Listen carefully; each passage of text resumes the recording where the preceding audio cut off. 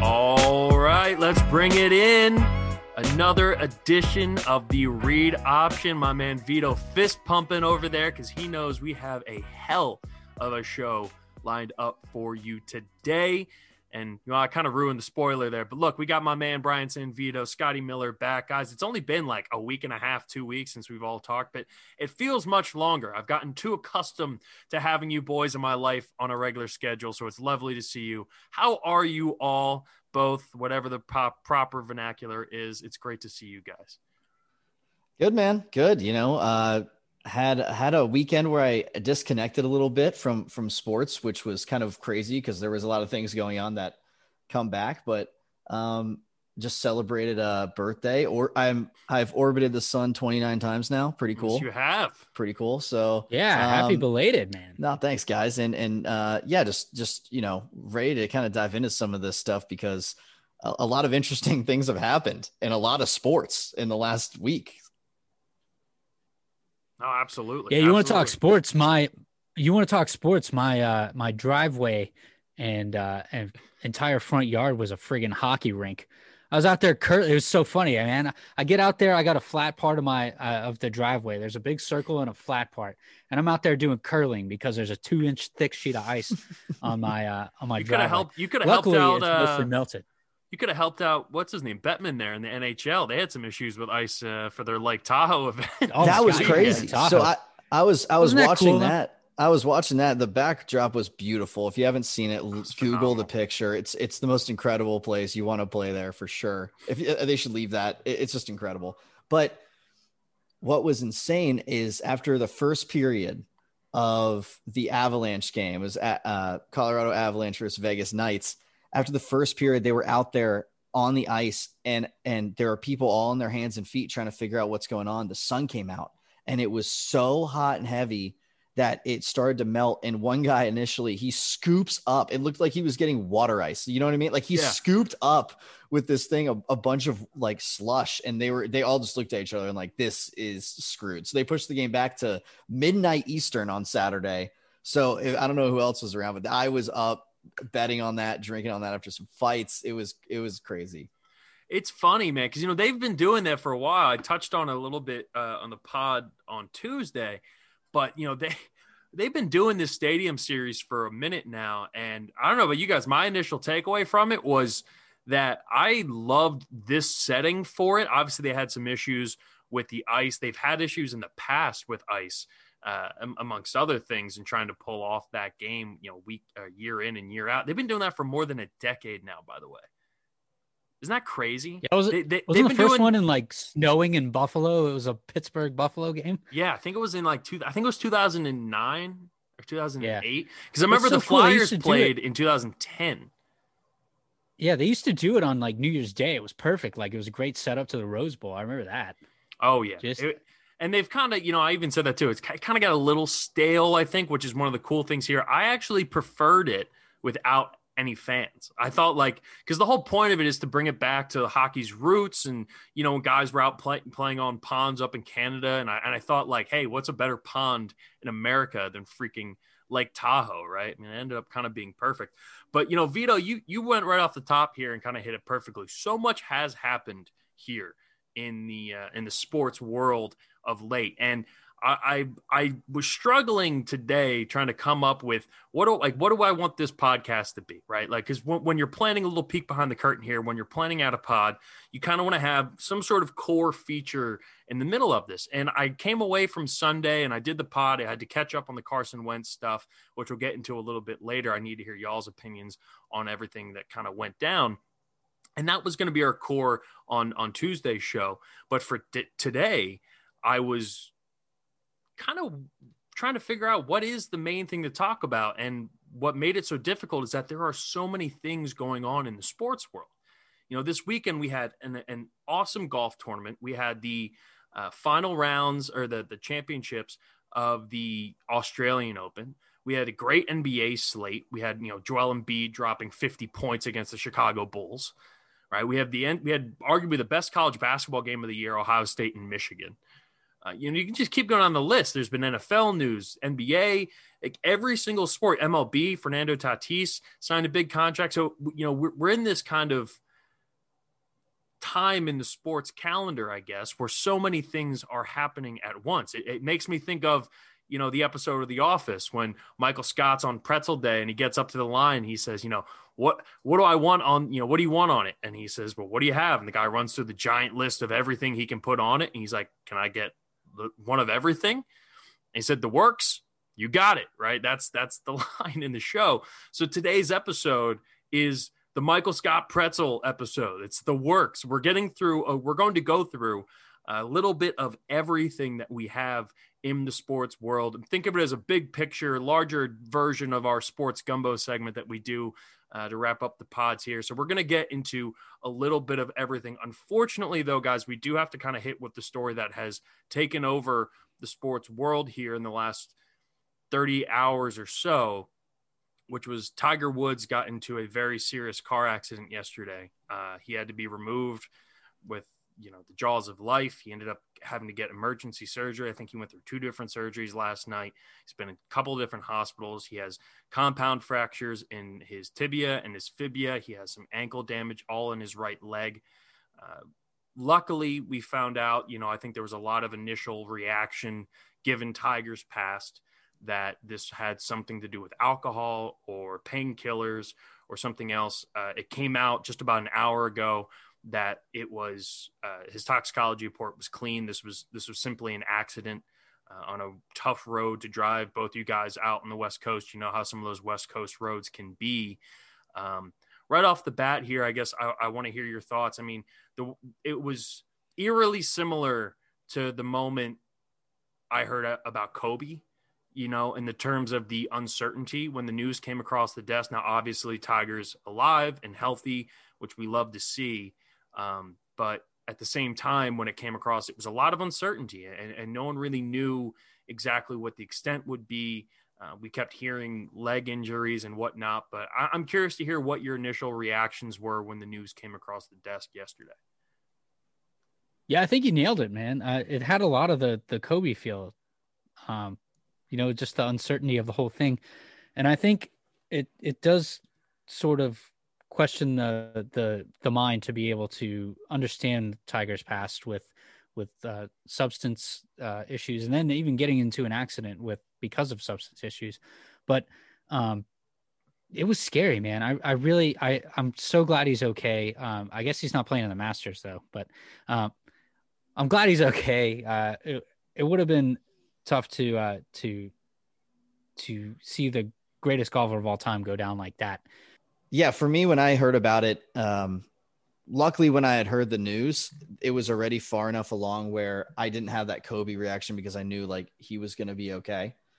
So that was great. Like, so for me, like that, I was lucky, I guess, right? And that when I found out about it, we already had known the safety of like his life was okay. It sucks for the leg and it sucks for what happened. Like I said, it flipped multiple times. I mean, it looked awful, and thank God he's all right. I mean, he's a guy who, as an ambassador for that sport, is so important. And just, I think for all of us, like growing up when we did, like Tiger Woods has been one of the most influential athletes consistently over that time. So it's been pretty incredible to see, obviously from where he was from like 2005 and then on, and then winning again, just what we've seen him overcome.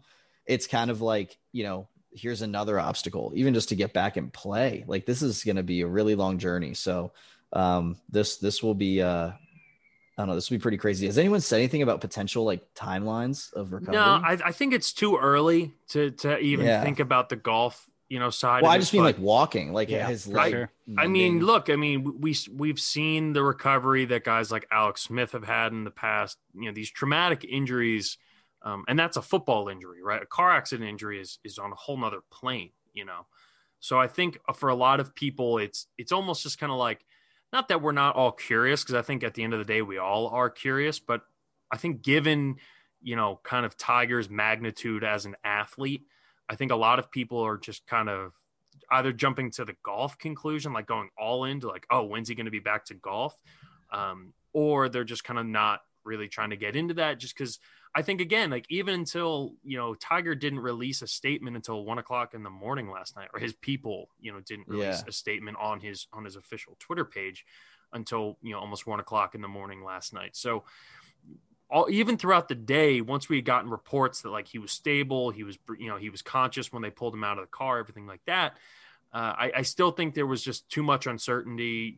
There were talks of people worried about some sort of paralyzation and those kinds of things throughout the day. And that's exactly where, and I sorry, I didn't mean to cut you off. I just want to clarify, like, with that, I'm like, it's so crazy. And I agree with you. We jumped back to sports so quick, but like, I don't know, whenever I think about it and where I was going with the leg thing is like, man, after something like that, could you imagine how long it would take just to walk normally? And then just like that feeling of like, hey guys, I can move around by myself. That's a big deal for a human being to go through. And he's been through and his family massive too. Injuries. Yeah. And he's recovering. He's in the middle of recovering from his 5th back surgery right now. Like there was all like ironically, he was interviewed during the Genesis Open, or Genesis Invitational, which we'll get into in a second. He was being interviewed by Jim Nantz and, during the Sunday final round. And he asked him, what's the timetable for Augusta? Is there a chance they're going to be back for the Masters? And even just going to physical therapy every day and trying to get back to where he was, Tiger he was non-committal. He was very non-committal. He said it was still very much up in the air as to whether or not he would even be ready for Augusta from this back surgery. So yeah, he's got the knee or the leg injuries right now, but also he was in the middle of recovering from a back injury. Like he couldn't swing a golf club as of now. He was practicing putting. That was the furthest extent of where he was at right now. So considering the back surgeries, the back fusion that he got a couple of years ago, which allowed him to come back on that insane Masters run in 2019.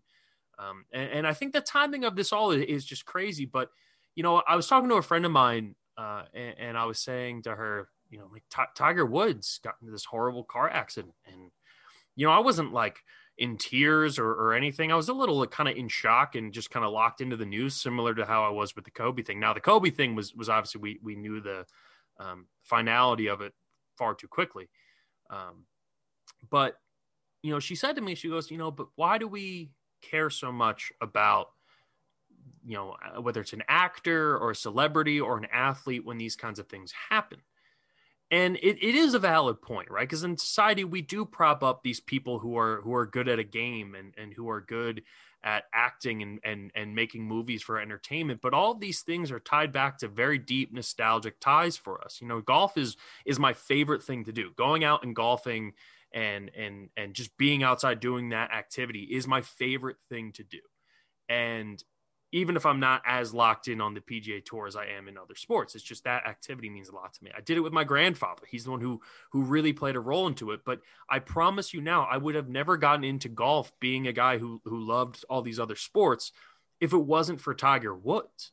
Tiger was the guy who, even when I was younger, growing up watching kind of the tail end of his dominance, still played a big role and was just this massive sports figure that even if I didn't fully understand just how big and just how dominant he was at that time when I was younger going through it, he still ultimately plays a role. And one of the things that Max Homa said here, and I want to hop into, his play here this past weekend, the Riviera or the Genesis Open at Riviera is Tiger's tournament. He hosts that tournament.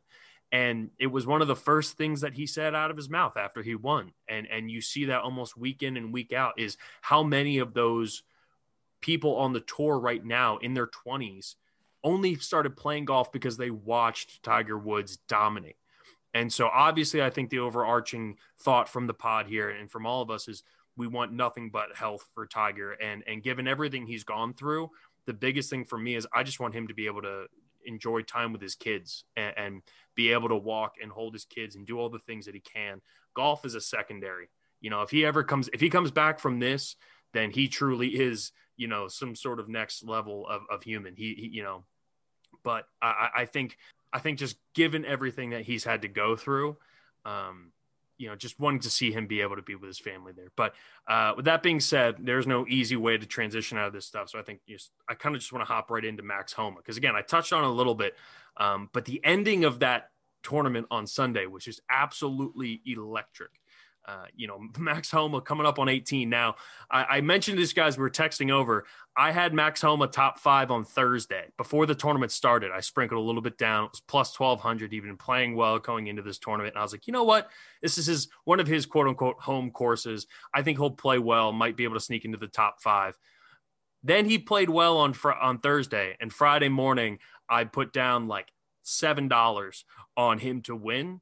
And that netted me like $165 payout by the end of it. So I had my makeup weekend. We've been saying I was due for a makeup weekend post Super Bowl. I finally hit it. And it was an awesome, awesome Sunday. But to get there, and you will obviously, anyone who knows how that ended will probably guess how I was when Max Homa was walking up on 18. He hits an insane sand trap out of a sand trap, gets to within a birdie putt to tie Tony Finau to go into 18. Now, Homa was kind of just lurking around all day. He hits that great shot out of the sand, gets it to within 7 feet, sinks down the birdie putt on the par 5 on 17, gets him to tied with Tony Finau at 12 under, goes up on 18, hits an absolute piss missile. Right. This thing low, Skinner. And what's funny is so many other guys like Tony Finau tried to hit a bomb, a lot of height, a lot of distance. And Homa ended up out driving Finau by about 25 yards on that last hole, which is crazy. Because Jeff, you know what that drive looked like? What it looked like? That drive looked like a tiger shot. It really did. It was like the little tiger sticker. Well, and it shows you his experience having played that course a lot. He started playing that course when he was in college with I think he went to Cal. I might be wrong on that, but he was in the area when he went to school, played that hole at Riviera. He knew exactly how to play, hit a low stinger with the driver, beautiful little draw, gets to 127 yards. He pulls out the sand wedge and he sticks this thing within 3 feet, gets to 3 feet of the freaking hole. Right. And of course I'm sitting there 3-footer tied right now. This is to win the tournament. And he fucking missed it. Career, he had been like 99.7% on 3-footers. And he missed we've the all one. Been there. Well, we haven't been there when as much money. We haven't been there when $1.6 million was at stake. That's right. Yeah, that's true. So, he goes to a playoff. Maybe $1.6. He and Finau go into the maybe. He and Finau go to the playoff. And did you guys see the shot he hit from underneath the tree? Yeah. As someone who golfs a lot, and I know both of you guys do, like I thought it was done. I'm thinking, God damn it. I'm so close to this awesome payout. And he misses a 3-footer. And now he's fucking backed up against a tree. Are you kidding me? Yeah, I would have hit that shot about 6 feet and it would have gone on the other side of the rough too. Oh, he did a thing called hooding your club, which is you close the club face pretty extremely, so that way you get a little bit more of that side action, but also the ball is going to be able to. I'm telling you, if you haven't seen it, you have to go up and look at. They went to 2 playoff holes. He wins. My big takeaway from all of this, after watching 4 straight Sundays of golf, is that golf has a presence and a footprint in the national media right now that that outside of Tiger. Right. We're talking about the tour in its entirety has the footprint. It used to just be the Tiger footprint, but now the whole tour really does seem to have a little bit more gravitas to it than it has in years past. Yeah, I would tend to agree. And I think a lot of that is due to, is partially due to the pandemic. And when I say what I mean when I say that is like, we had the whole stoppage last year, right? And then we come back with sports in full this year. Basketball hasn't been super thrilling. The Super Bowl was pretty boring. Like most of the NBA is largely like not super exciting, although there's a big game tonight. Jazz Lakers, check that one out, 10 p.m. Eastern on ESPN. That is going to be a good game. But that's going to be a good game. But by and large, even the teams at the top are like, like, do I believe in the Jazz? Not really. Anyway, different segment for a different day. But I think that all fuels like what people did during the pandemic is go out and do these solitary activities like playing golf. There's a number of people I know who got into playing golf because it was one of the few things they could do out of doors during lockdown.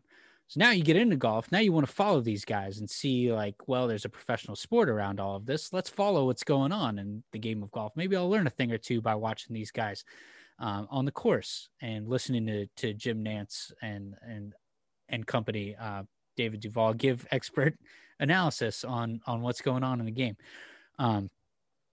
So I think there is a bit of a almost cult following for golf, and it helps that the product is getting better and better and better and better each year that they're on tour. So yeah, I mean, it's great to see, but I think it is a bit of a product of the pandemic a little bit. Now, Vito, you're a pretty big golfer. Like you enjoy golfing, but you're also not the biggest follower of the PGA Tour. Do you feel as though, like, what would it take for the PGA Tour to be enough that you're like, hey, on a Sunday down the stretch, maybe people are tweeting about it, talking about it. What does, like, do you feel there's more of a pull towards golf as someone who doesn't follow the tour like year in, year out each week? I think it's an interesting point, especially in the fact of, last year, even myself, because of lockdown, I played double the amount of rounds I usually do. And there is something to that. I think what it really comes down to is what else is going on. And here's why I say that, because I think golf is my favorite sport. If I'm laying around and chilling and, I'm napping in and out, watching golf. It's the hangover sport, dude. It is the Sunday great. Hangover golf, nothing better. Yep. So, and that's what's different is during the football season this year when, most events were kind of pushed later in the fall and it was competing with football, that was not going to win out. So It's a little different this year. I think what the push would be again is just like, I love the Sunday aspect of it and kind of the buildup, but you got to have people close, right? It has to be close. Like when people run away with it, that's where the tours lose me. Like when someone's just dominating, it's fun to see someone playing well. Don't get me wrong. That's a Sunday hanging out. But if I'm like, there's other things going on, I will watch this Open because of the fact that there are three people all, on the back nine within like a stroke. That's what gets me. I love seeing people fall apart. I love the pressure. Like there's nothing better than those moments. And that's why I love golf too. But without that, I think the whole tournaments, they lose a little bit. And that's exactly what golf's been for the last month. It's been every and with the exception, I guess, Patrick Reed ended up winning by, I think 4 or 5 strokes. It was about a month ago.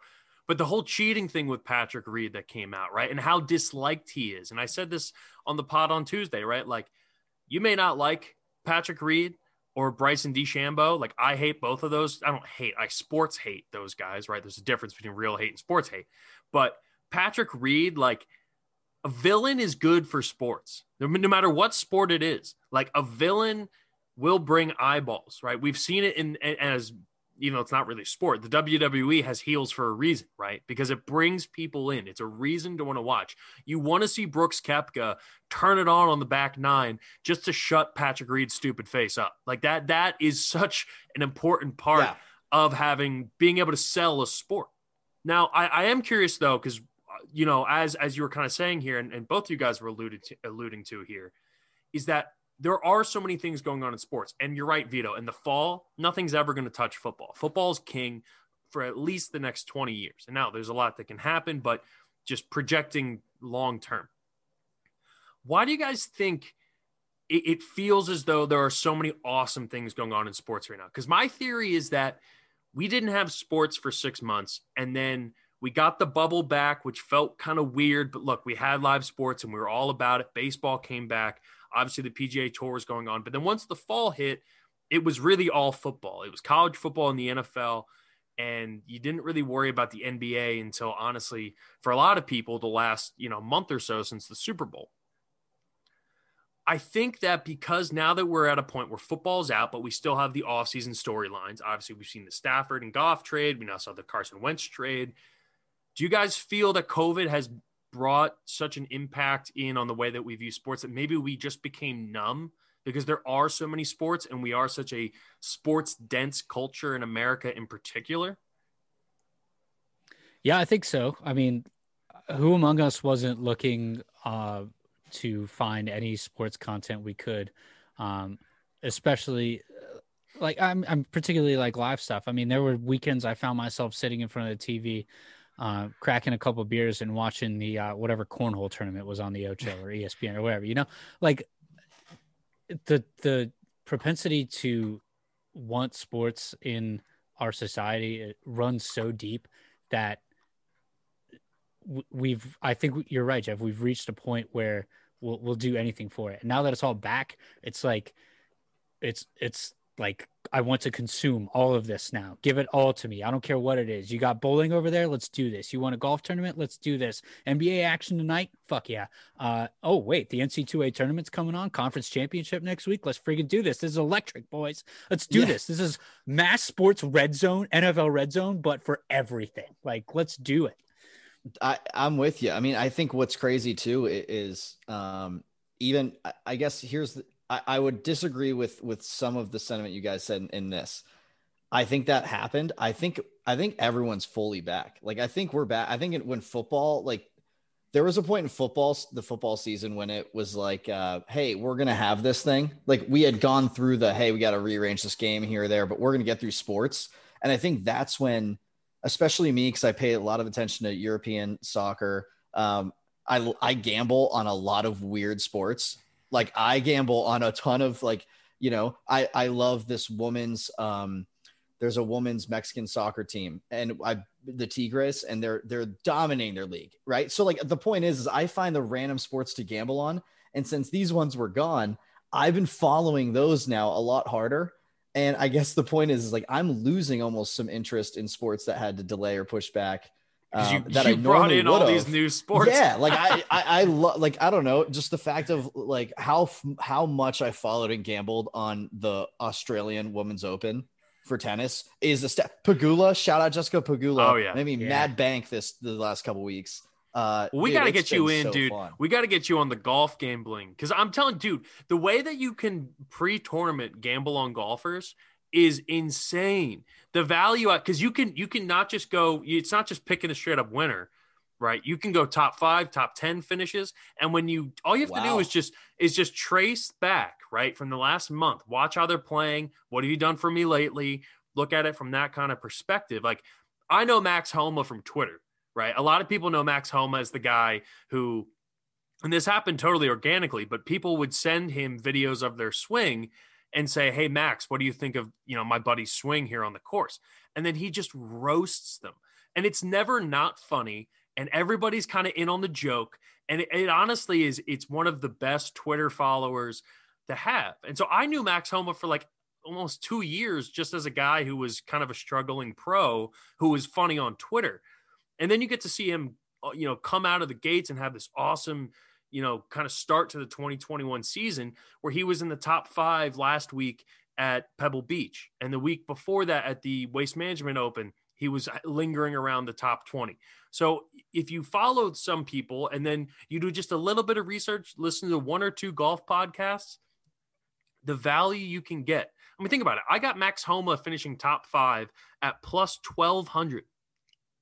That's 12-1 odds for a guy who finished in the top 10 the week before and the top 20 the week before that, who then goes on to win the tournament. And then when I doubled down on him to win, I still got both. Yeah. So I basically it was 60-1 and 12-1. I got 72-1 odds for him to win and finish top 5. And obviously that's not going to happen every single week, but it's an awesome sport to gamble on. So we got to get you locked in there on the golf side for gambling, Vito. Speaking of golf gambling, how about these odds? Have you seen the odds for the Masters coming up? I haven't yet. No. Oh my gosh. All right. You want me to read you the top up here? Yeah. Give me the top 10 here. All right. So number 1, you want me to go 10-1 or 1-10? What do you want? Go 1-10. All right. Number 1, we have defending champion Dustin Johnson at 6-1. At number 2, and this is number 2 is one of my favorite picks. Honestly, I might throw down to pick him. John Rahm at 10-1.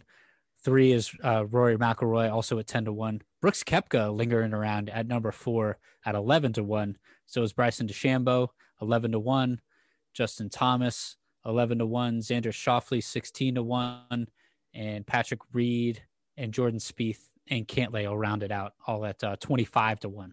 I was going to ask what Cantlay is at. Cantley's a guy who I think he's due for a Masters run.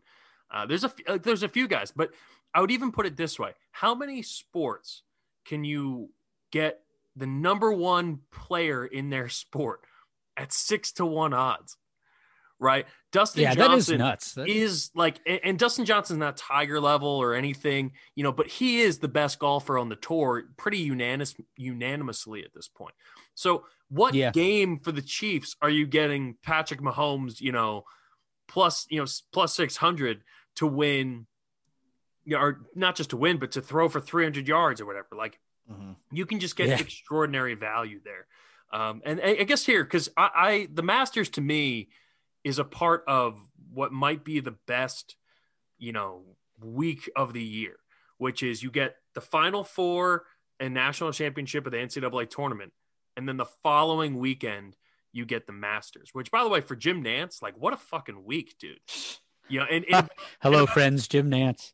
Like, he gets to call the NCAA tournament, he gets the Final Four, he gets the national championship game, he gets like a day, he travels to Augusta, like straight from the tournament, goes down to Augusta, and then just spends a week covering golf in what is the best. And anyone who's ever been to the Masters will tell you that it is by far the best tournament as a spectator to go to.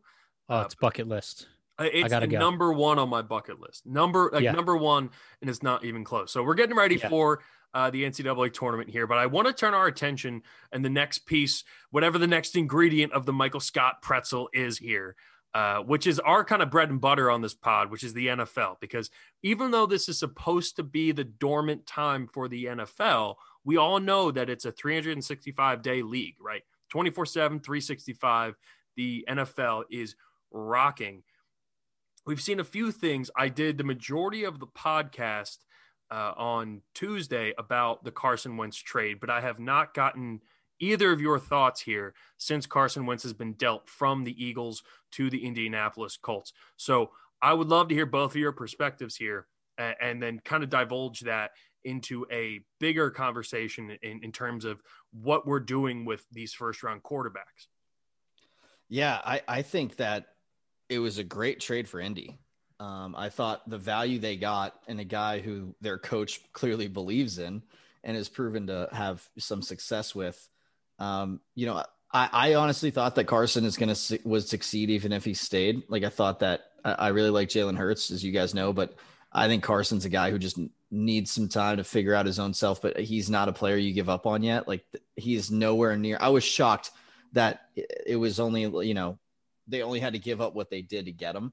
I think they really won that trade sorry, Jeff. It's just how I think it was. And I really think that, the future for him should be high. I think that he has a good defense there. It's a good fit. They needed a guy to go in and lead. And I think they got their guy for the next couple of years, right? I mean, if this can work out and he can even look like, a piece of his former self, which I think he will, I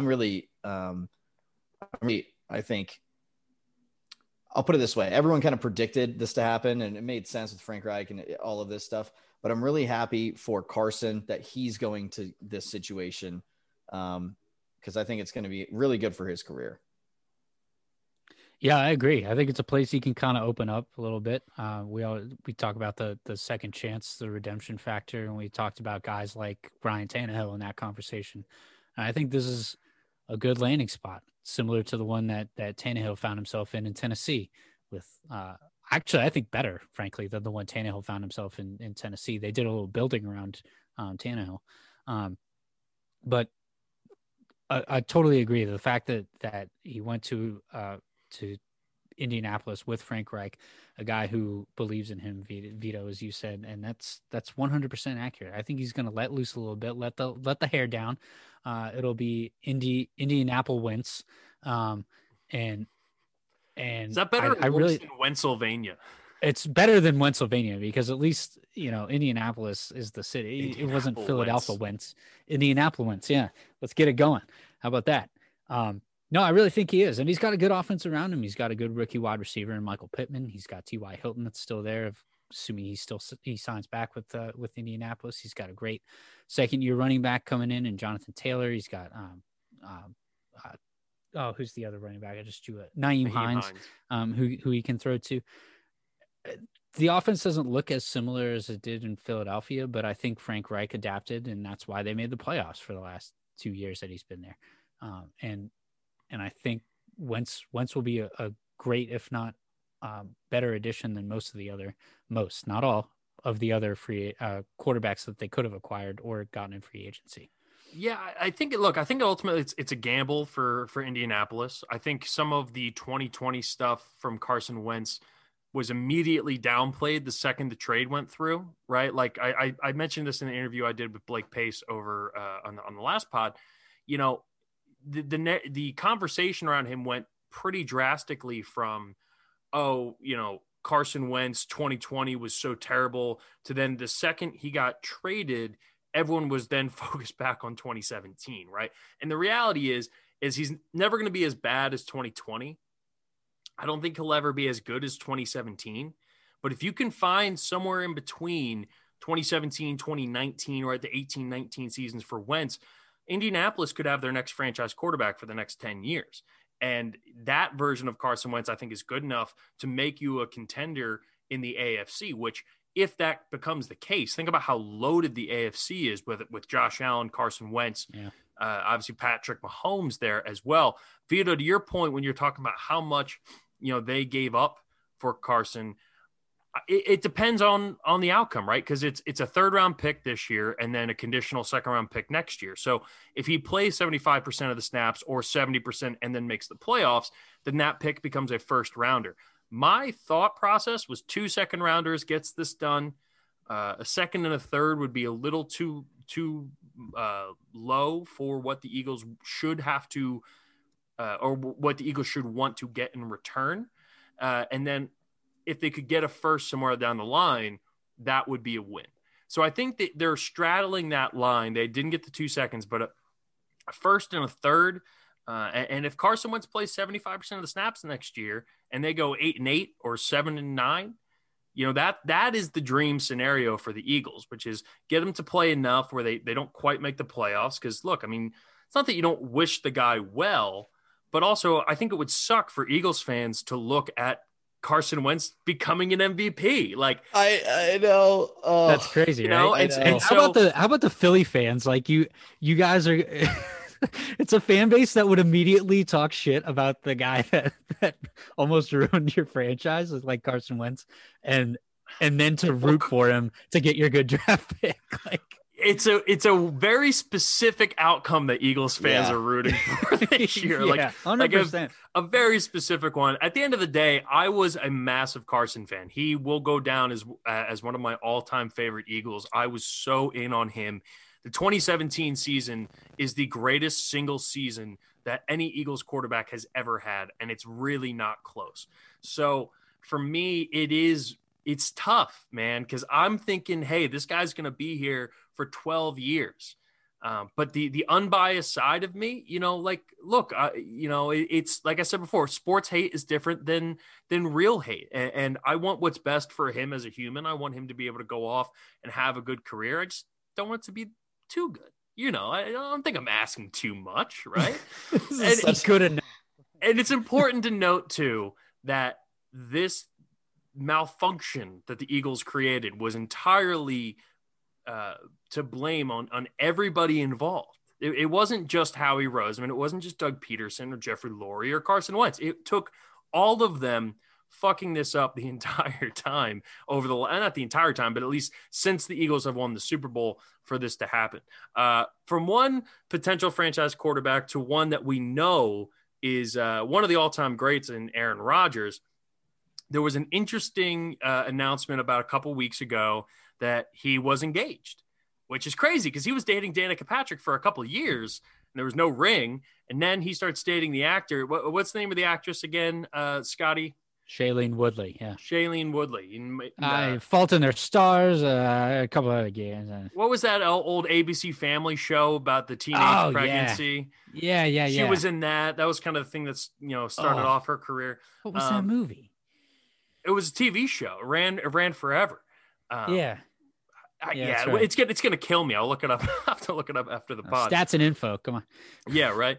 But what got me thinking, right, about this, because look, I mean, we're not going to sit down and talk about an engagement. This isn't Access Hollywood, but it did get me thinking, like, seems kind of fast because no one knew that they were dating publicly. It's only about 6 months removed from the split up between Danica and Aaron Rodgers to begin with.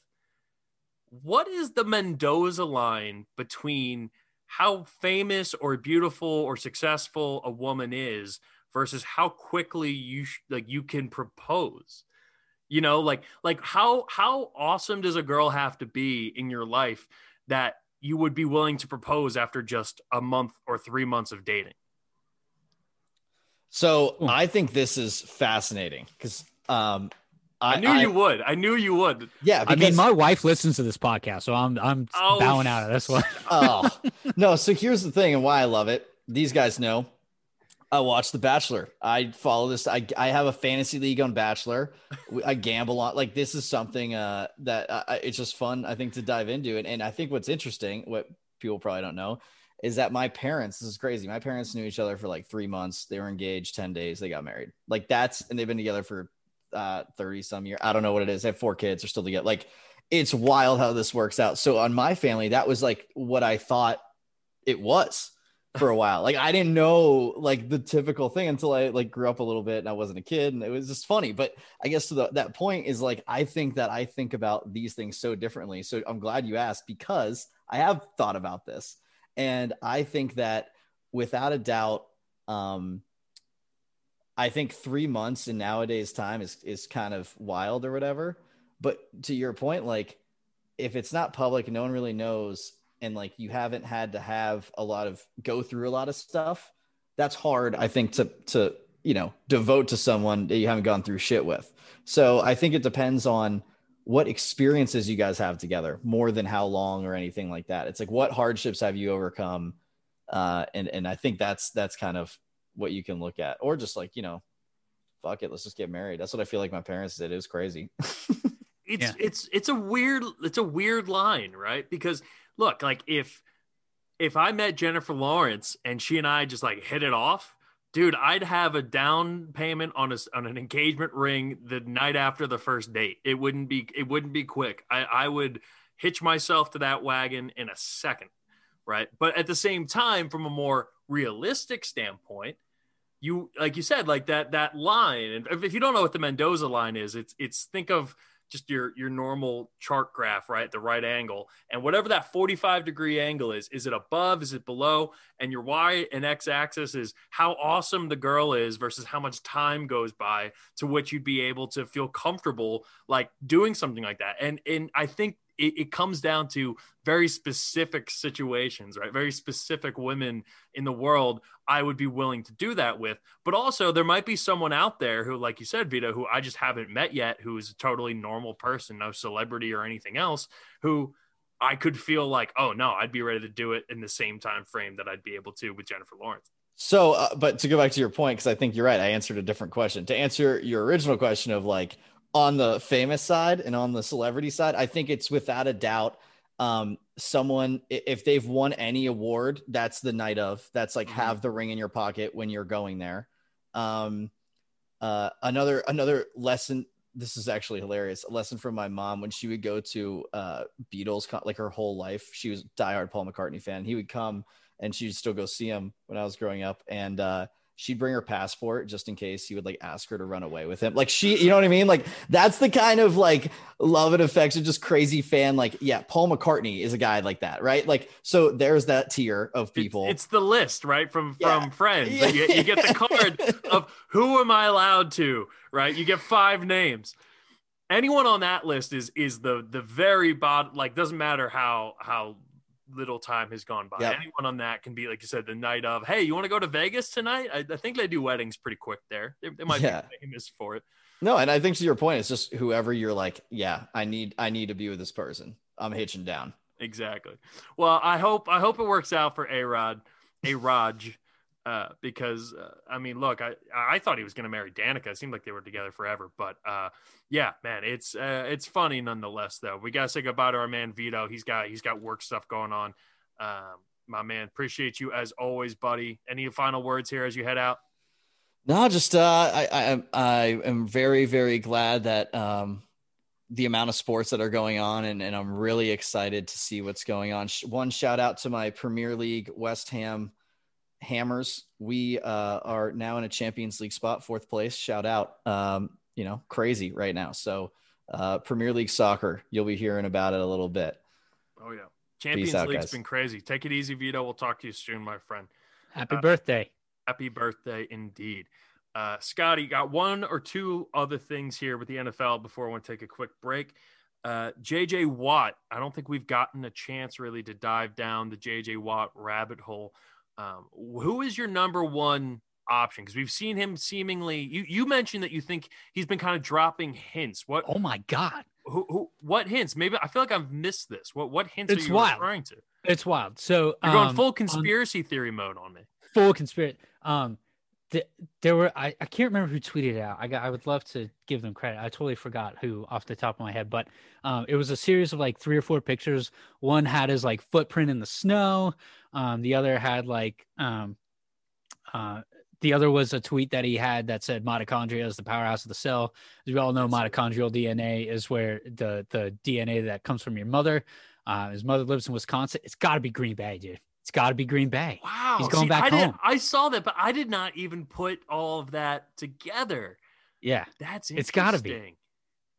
See, I don't know. Maybe. We'll see. That would be a cool storyline. I think, from an X's and O's standpoint, the Packers immediately become one of the best defenses in the league. But he needs a rebound. It was just like from his production side of it. Like, because I think JJ Watt can still play a lot of really productive football, but I'm also a little hesitant to feel like he is. I mean, look, they have Zadarius Smith on the other side, right? So they have a really good pass rusher in Green Bay. But does JJ Watt put them over the edge? Do you honestly so. Do you think so? It depends on depends on his health and everything else, but. Yeah, if for nothing else, and it's a weird stat because I'm a purist with stats, and like he's really good at pressures. Like, congratulations, you almost got to the quarterback, but you didn't sack him. You're no Lawrence Taylor. But disruption plays such a major role in what you can do defensively, right? It's what Brandon Graham's made a whole career on. It's what Aaron Donald does when he doesn't have big sack numbers, right? And so if you're Watt and you go, well, hey, maybe, he's what now 32, he's old like me. You get to a point in your career where maybe, especially with his injury history, like maybe you realize, wow, maybe I'm not as productive at getting to the quarterback. Maybe I go to a team where I can pressure the quarterback and have a guy like Zadarius Smith on the other end of the line that is going to get to him. Yeah. So we share those stats, and it's a team. It's a team effort, and we're winning football games because of it. Because not only did the numbers back it up, I've said this a million times on this pod, and I'll say it a million more. I know what I don't know, and I know the people who I can get the information that I'm looking for, right? And the best podcast, if you're looking for defensive line talk, is going to be Greenlight Pod, which is Chris Long's podcast. Oh yeah, that's so good. And he did a whole thing when JJ Watt, when he got asked for his release and eventually was released by the Texans, he did a kind of whole thing about like how much juice does he have left in the tank. And Chris Long is still very high on JJ Watt in terms of what he can do, as far as production value, and that there are certain signs, right, when you look at some of the injury stuff and some of the sack numbers, that he's not the same guy he was before. But at the same time, Chris Long said, he's more than just a third down rusher. Like when Chris Long came to Philly, he was a second, third down rusher. He wasn't on the field every single time. It was a constant rotation. He's not going to be a 3-down guy on the defensive line. And I think JJ Watt might fall somewhere in the middle, because I agree with him. I don't think he's out of juice to be able to be on the field for, say, 65% of the snaps defensively. But I also don't think he can be a full 3-down defensive lineman kind of guy. Now, I've always been a fan of treating your D linemen similarly to how you treat your running backs, which is the more rotation you get in, the more fresh legs that you get in, obviously around a couple of core pieces, the more efficient your defense can be. Like, you don't want to take Aaron Donald off the field. You don't want to take Fletcher Cox or Chris Jones or any of these premier interior defensive linemen off the field, but your edge rushers need fresh legs just as much as your running backs do. And so I think if you can find that happy medium with JJ Watt, you could be adding a piece that puts you over the top. The problem is, I don't think you can play him enough to be just your number one guy in Green Bay. So I look at a place like Buffalo, I think, is a place where he could be really good, where that defensive line already has a lot of young, hungry, talented guys. And then you're going to add a veteran presence in there who can really make a difference. Same thing with Pittsburgh, right? If he decided to go team up with his brothers in Pittsburgh, which, by the way, if you want to say powerhouse of the cell, mitochondria, you can make the same argument for Pittsburgh, right? You can say the same thing for Pittsburgh, to where his brothers are playing to go back to his family lines. So, but let's say he does go back there on a cheap deal and Pittsburgh's able to bring back Bud Dupree. He's going to be a rotational guy. And you might even be able to put them on the field at the same time, right? You might be able to slide JJ Watt down into that 3 technique, 5 technique spot where he can kind of work one-on-one with guards and maybe even centers. And you can work him in on certain stunts and blitzes where he can be more efficient.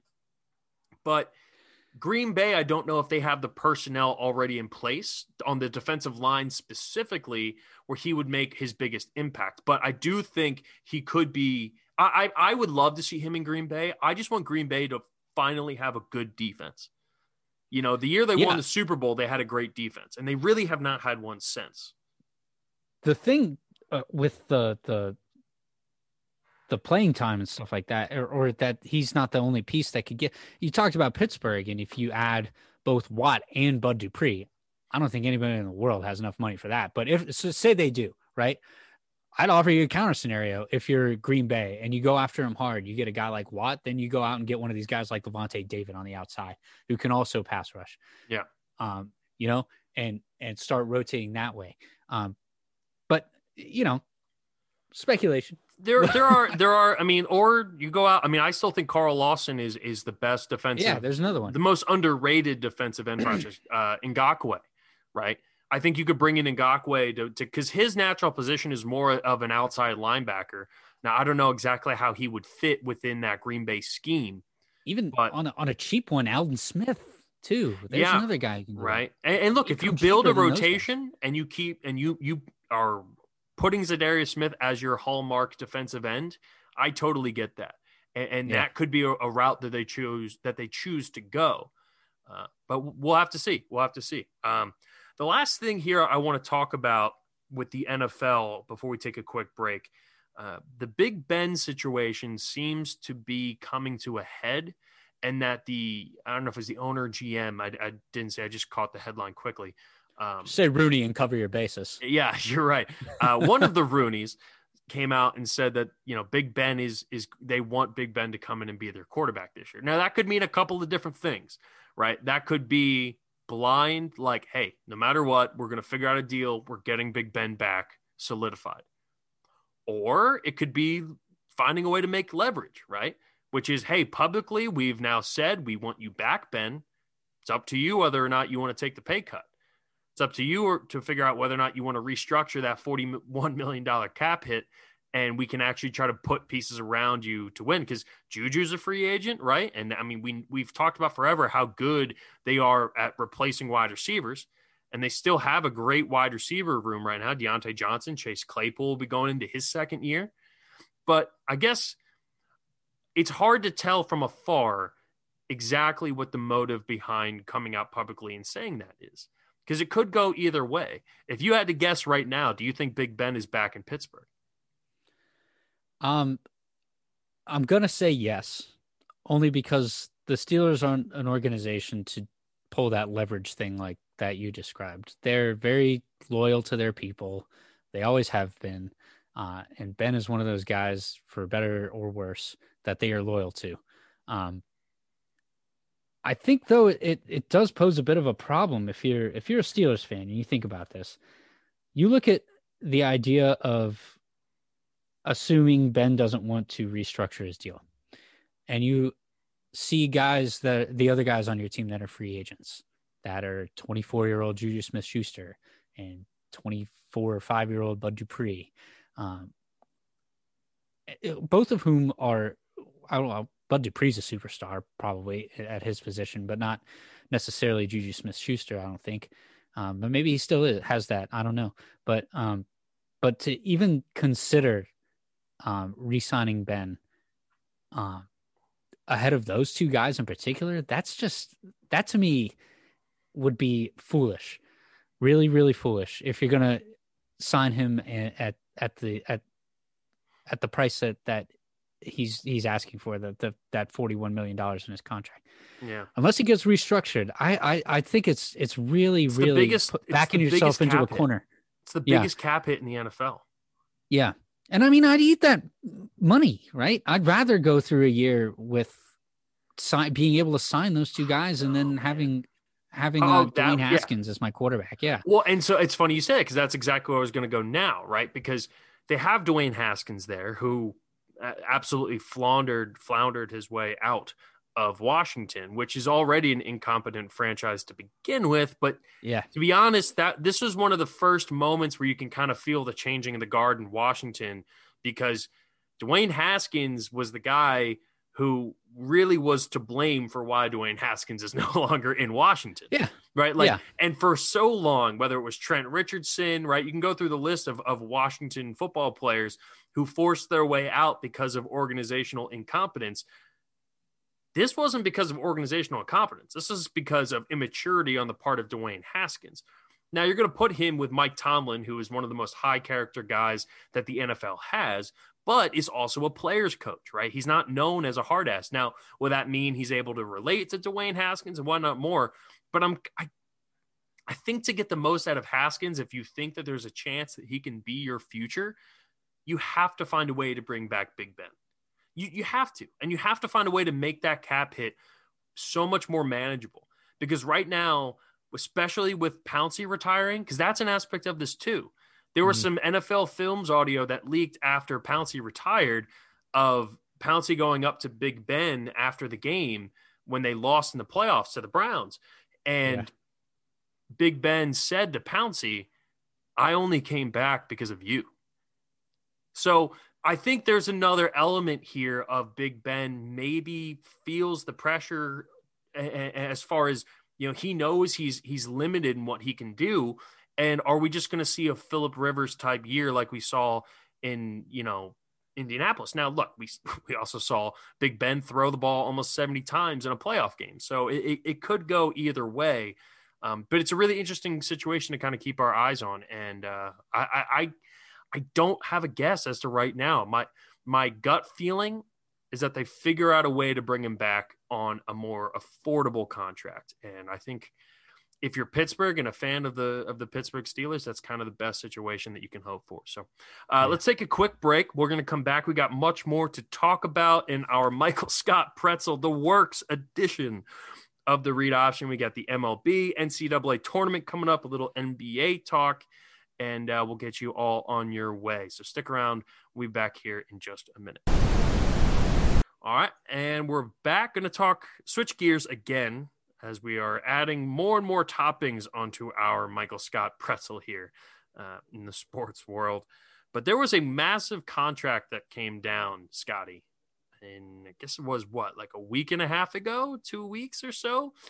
Fernando Tatis, shortstop for the San Diego Padres. It's nice to see San Diego have a team still that's worth something. That fan base deserves it. But he got a monster 14-year, $340 million contract.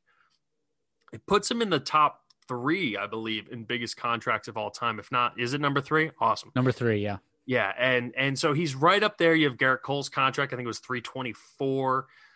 No, the two ahead of him are that's what Mike I see. Trout. Behind him. Yeah, Trout's number 1. Mookie Betts was 350, right? Yeah. So he's right up there. He's only played one full season. He is a stud. Like, I think anyone who watched him play, not only is he a stud, he's absolutely fucking electric to watch. Like, his energy and excitement, they've been pushing hard on this campaign for a while of, let the kids play and trying to get rid of some of the old stingy baseball reputation. But the problem is the guys who run Major League Baseball don't actually believe that. They just believe in the marketing behind it. So, but we'll get into that in a second. But I want to start off with this. Pick any sport, any coach or player.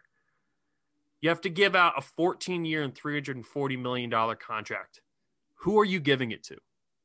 Any sport, any player.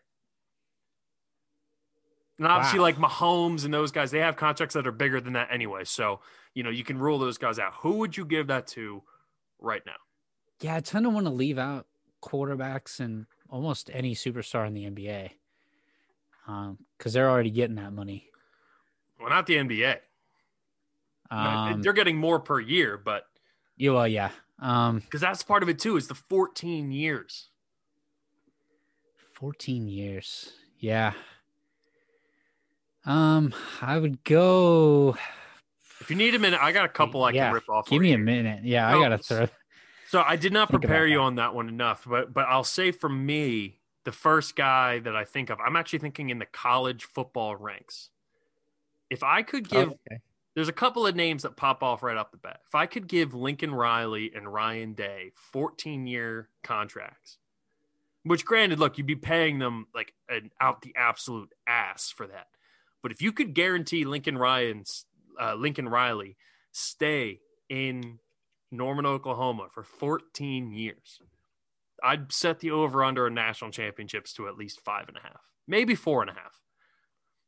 And Ryan Day, I mean, look, we've seen what Ryan Day's done. I think I think Ryan Day ultimately, I think both guys ultimately make a jump to the NFL, but I don't know if there's a price that can be paid to be the czar of a small town, even if it is Norman, Oklahoma, or, up in Columbus there in Ohio. Either way, like, you are the king of that city. You are above the law. You are like the number one figure. It's hard to put a price tag on what that would be like. So those are the first two that came off the kind of tongue from me. I like that. No Dabo, though? Wouldn't Dabo be on that list? Yeah, you know what? You're right. Dabo would be probably number one on that because he's already got 2 national titles and he's been to 4 of them, and he's made the college football, 6 straight years now? College football playoffs, 6 straight years now. So you're right. Dabo would have to be number one on that list. Yeah. Think NBA. I'd go like a guy like Zion, maybe. I don't know. But that's a lot of money. The NBA guy for me, and it's not because I don't think Zion's incredible, because Zion is remarkable, and I'm excited to get into the NBA stuff here in a little bit, but Luka has to be the choice in the NBA. Yeah. Okay. Right, because we all know right now, Luka's playing in this league for 20 years. By the way, did you see last night? No. The way he ended the game, oh my God, 15 seconds to go, he hits 2 threes. One was a step back. He's ridiculous, dude. That tied the game. And then 15 seconds to go, he drains one from about 40. It was nuts to win the game.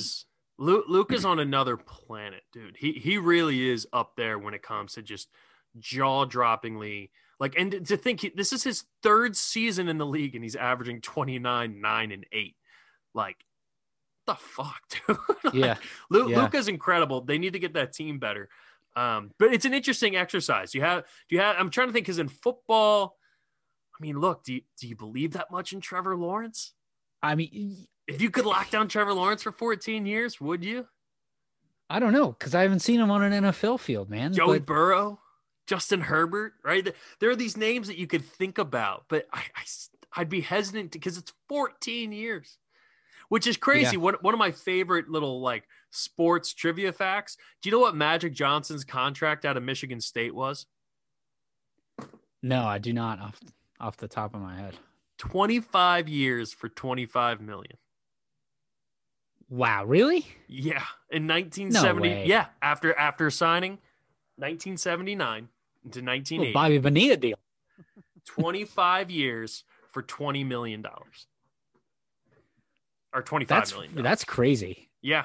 Lock him in that long. That's wild. And that's why he played because he was technically under contract when he left because of the HIV stuff. And then he made the comeback later on in the late 80s, early 90s. That was a big reason why he was able to do it, because he was technically still under contract. It's still almost a $100 million contract if you account for inflation. Yeah, I mean, for its time, it was astronomical. But you consider he signed that in 1980. They were expecting him to play until 2005. That's great. Oh, like I said, little Bobby Bonilla deal. How about that? Think about a Magic Johnson versus LeBron matchup. Johnson at they'd be on the same team now. Yeah, you're right. But look, I brought up Tatis obviously because there is a bigger conversation to be had here when it comes to contracts in the MLB. For a long time, we have seen MLB contracts stay pretty stagnant comparatively to the growth and internal revenue of the MLB itself. And I have some numbers I'm going to throw at you here, Scotty, right?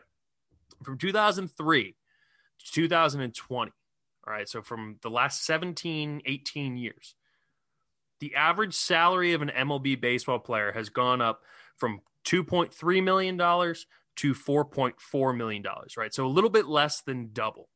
It ends up being about 186% growth, give or take.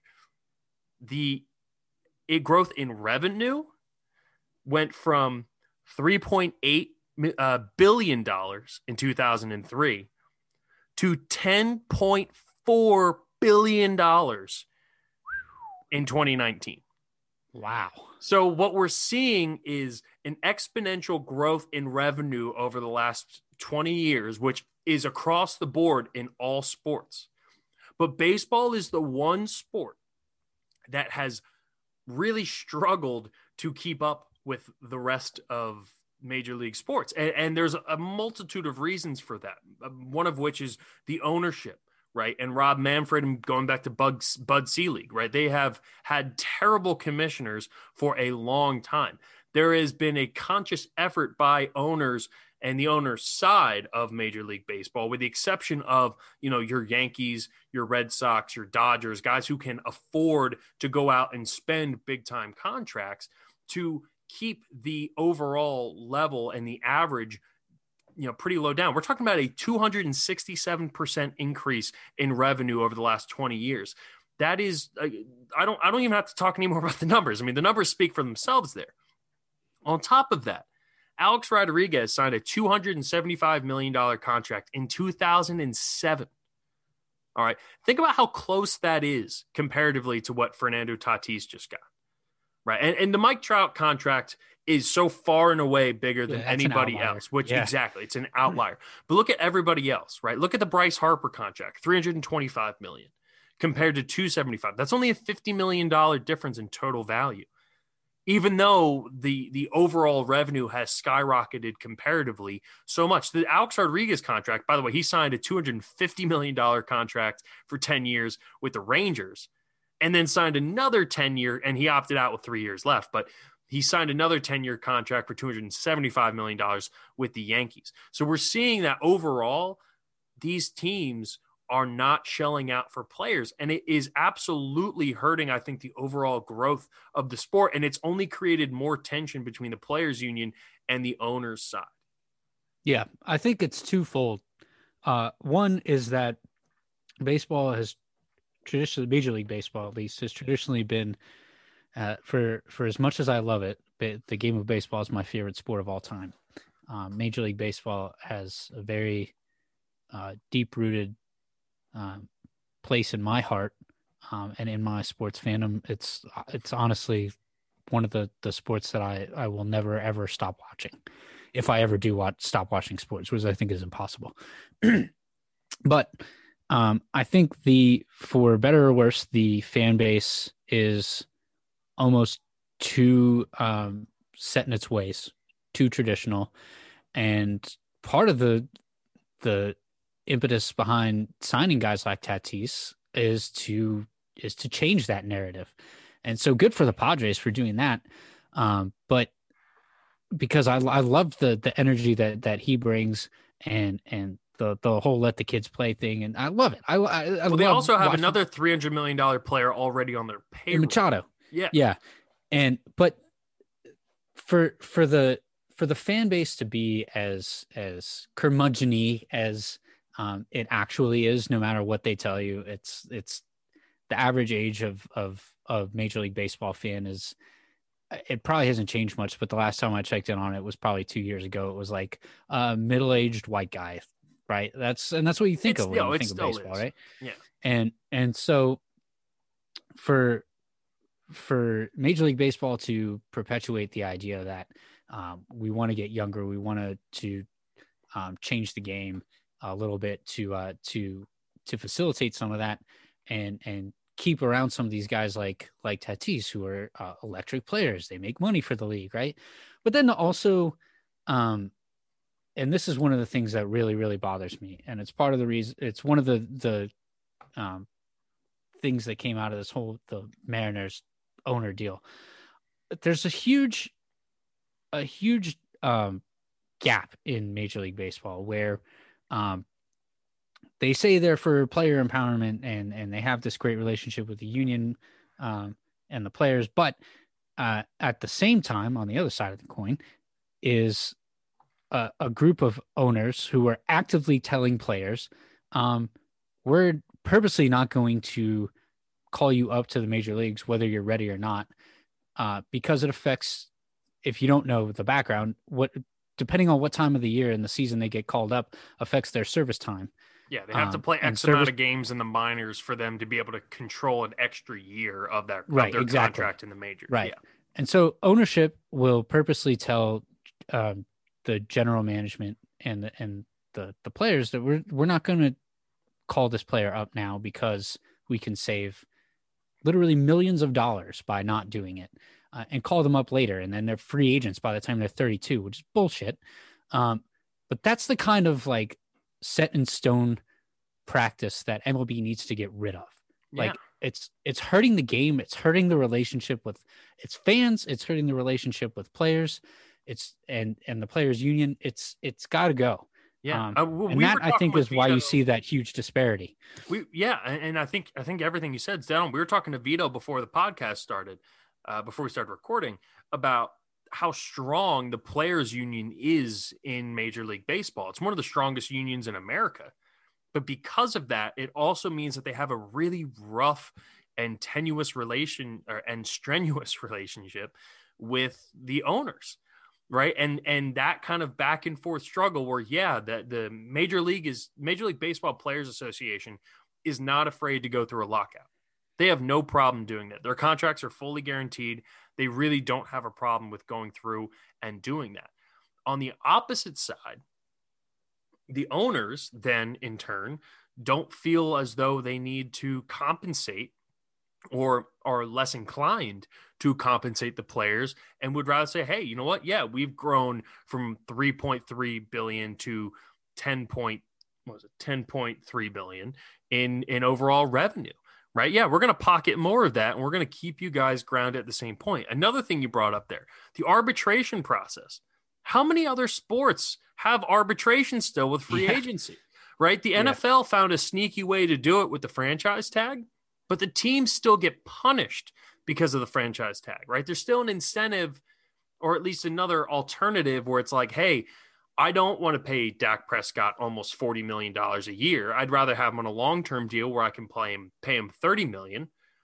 And so it gives an incentive for the owners and for the team side of it to give out long-term contracts. Yeah. It really feels like baseball, the Players Association, the ownership are just constantly butting heads. It also doesn't help that they have probably the worst commissioner in all of professional sports in Rob Manfred. Yeah. And again, I don't think that is at this point, people like, I think if you were MLB baseball and you're a fan of the MLB, you would take Roger Goodell to be your commissioner tomorrow. You would sign him up. That's saying something. Exactly. That's exactly the point. This guy who is the overwhelmingly one of the most hated people in America, and Roger Goodell would be like number one choice 10 times ahead better than Rob Manfred. When you make Gary Bettman look good and Roger Goodell look good, you suck at your job.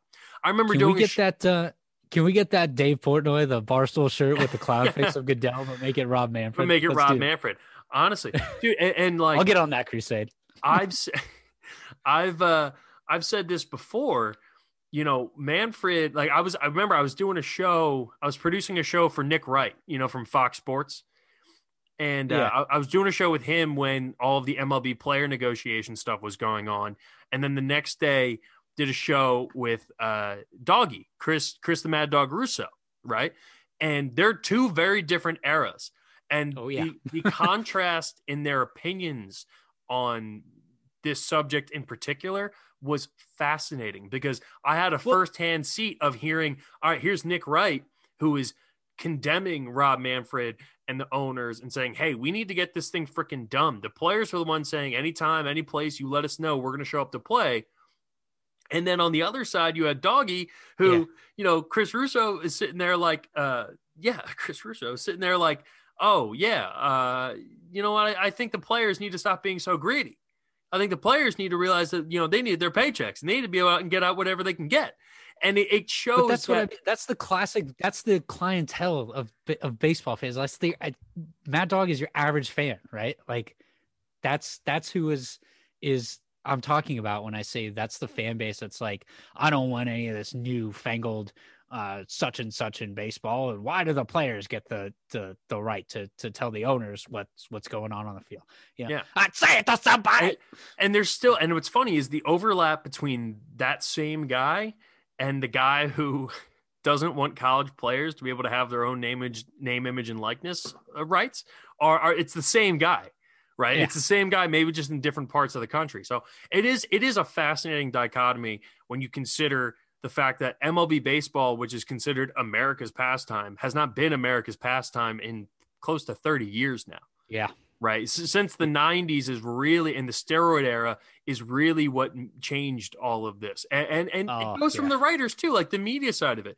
The fact that the baseball writers still vote for who gets into the Hall of Fame and not former player and not everything else, it is bullshit. And like, look, I do not like Curt Schilling. And frankly, if you said, I don't think Curt Schilling should be in the Hall of Fame because of what he represents, and I don't want that to represent baseball, particularly in what he has said and done in his post-playing career, I'm okay with that. But the whole point of Cooperstown is for it to be a museum. Same thing with all of these Hall of Fames. It's a museum. It's a history of baseball. And so to intentionally leave out Barry Bonds and Mark McGwire and even Jose Canseco, whose numbers are kind of borderline anyway, or Curt Schilling, Roger Clemens, any of these steroid guys, Sammy Sosa, I think you're ultimately doing a disservice to the history of the game. And what they've done a really good job from a marketing side of this. I have a buddy who works in ticket sales for the Marlins. They are so on the forefront of pushing this narrative of trying to finally showcase the players, because baseball has one unique advantage over many other sports, which only really the NBA also shares with them, which is that there is no helmet, right? When you watch and sit down a baseball game, you see the players' faces. You see their last names on their jerseys. You recognize them. You know what they look like. And yet the NBA has been able to market and profit off of that exponentially. It's a huge reason why it's such a player-driven sport, but the owners in baseball never want that to happen. The owners in baseball don't want it to become a player sport. It's still supposed to be, the team and everything else, which, look, football is the ultimate team sport. And because of literally the fact that they wear face masks, you're never going to be able to get that from football. And that marketing side of it, which is why so many of those same people gravitate towards football and don't want football to change, especially on the college level. But it works in both sides. And it is ultimately just, it's fascinating. Baseball needs to change, because I'm telling you, it's a dying sport in America. Now, what's incredible is it still absolutely dominates local and regional ratings, because all of these baseball teams have 162 games, right? Whether you're watching it on Comcast, Sportsnet, or Fox, or whatever your local affiliate is, those contracts are still incredibly lucrative, even though the national ratings for Sunday Night Baseball over the summer have dropped so steeply in comparison to what they have in the past. So an awesome conversation there. Baseball, get your shit together, man. We have a segment on one of the shows we do. It's called Get Yourself Together. Baseball, Get yourself together. Jesus Christ. All right, we're going to take another quick break. When we come back, we're going to hit basketball, NCAA tournament, as well as a little bit of NBA, and we'll wrap this up and send you on your way. All right, now to finish up the pod, we're going to go all hoops here at the end, both college and pro. We're going to end with the NBA, so obviously that means we're going to start here with the upcoming NCAA tournament because, Scott, before our very eyes, we're getting pretty close here to conference tournament season, just a couple of weeks away, and Selection Sunday next week. Selection Sunday is just a week and a half away, so we are getting really, really close here to something that, look, I mean, when COVID hit March 11th, right, which is crazy that we're already literally we are 15 days away from 15 days away from the 1 year anniversary from when COVID really felt like it had made its impact in America, which was the infamous Rudy Gobert game when Rudy Gobert tested positive and all of a sudden, the NBA just basically fully shut down. That was kind of the unofficial start, at least for what a lot of people would feel was the gravity of the situation kind of hit home, and it launched so many other, protocols, everything else, the shutdowns, all that started coming after March 11th. And the fact that we're coming up here on a year is crazy, but the big casualty, because every other sport was able to pull off their season. The NBA came back and had their bubble, right? The MLB season, albeit it was a shortened and abbreviated season, they still were able to get the MLB season off the ground, had a full season, have a champion. The NFL, college football, all these sports were able to complete their season. The one sport that didn't really get the opportunity outside of like college baseball, which I know you and I both kind of locked in on as well, was college basketball. And the most lucrative and arguably important singular sporting event that we have here in our sports culture is the NCAA tournament. It is worth over $1 billion every single year to the NCAA when they put on the NCAA tournament. And we were about, I think only a few conference tournaments had started. The Big East tournament, it was like the day they were started. And then all of a sudden, boom, it was like the ACC. Yeah. ACC, they were like a game in, and then all of a sudden a game or two in, and all of a sudden, boom, pulled the plug. And that was it. And then, I remember I was doing a show last night with my buddy Sean Farnham, who was at the Sports Center desk with Scott Van Pelt on March 11th. I was talking to him last night about it and the impact that had. So all that being said, we are now 2 years removed from the last time that we had this incredible sporting event, which is always one of my favorite sporting events every single year. That first Thursday tip-off, you hear the CBS music, man.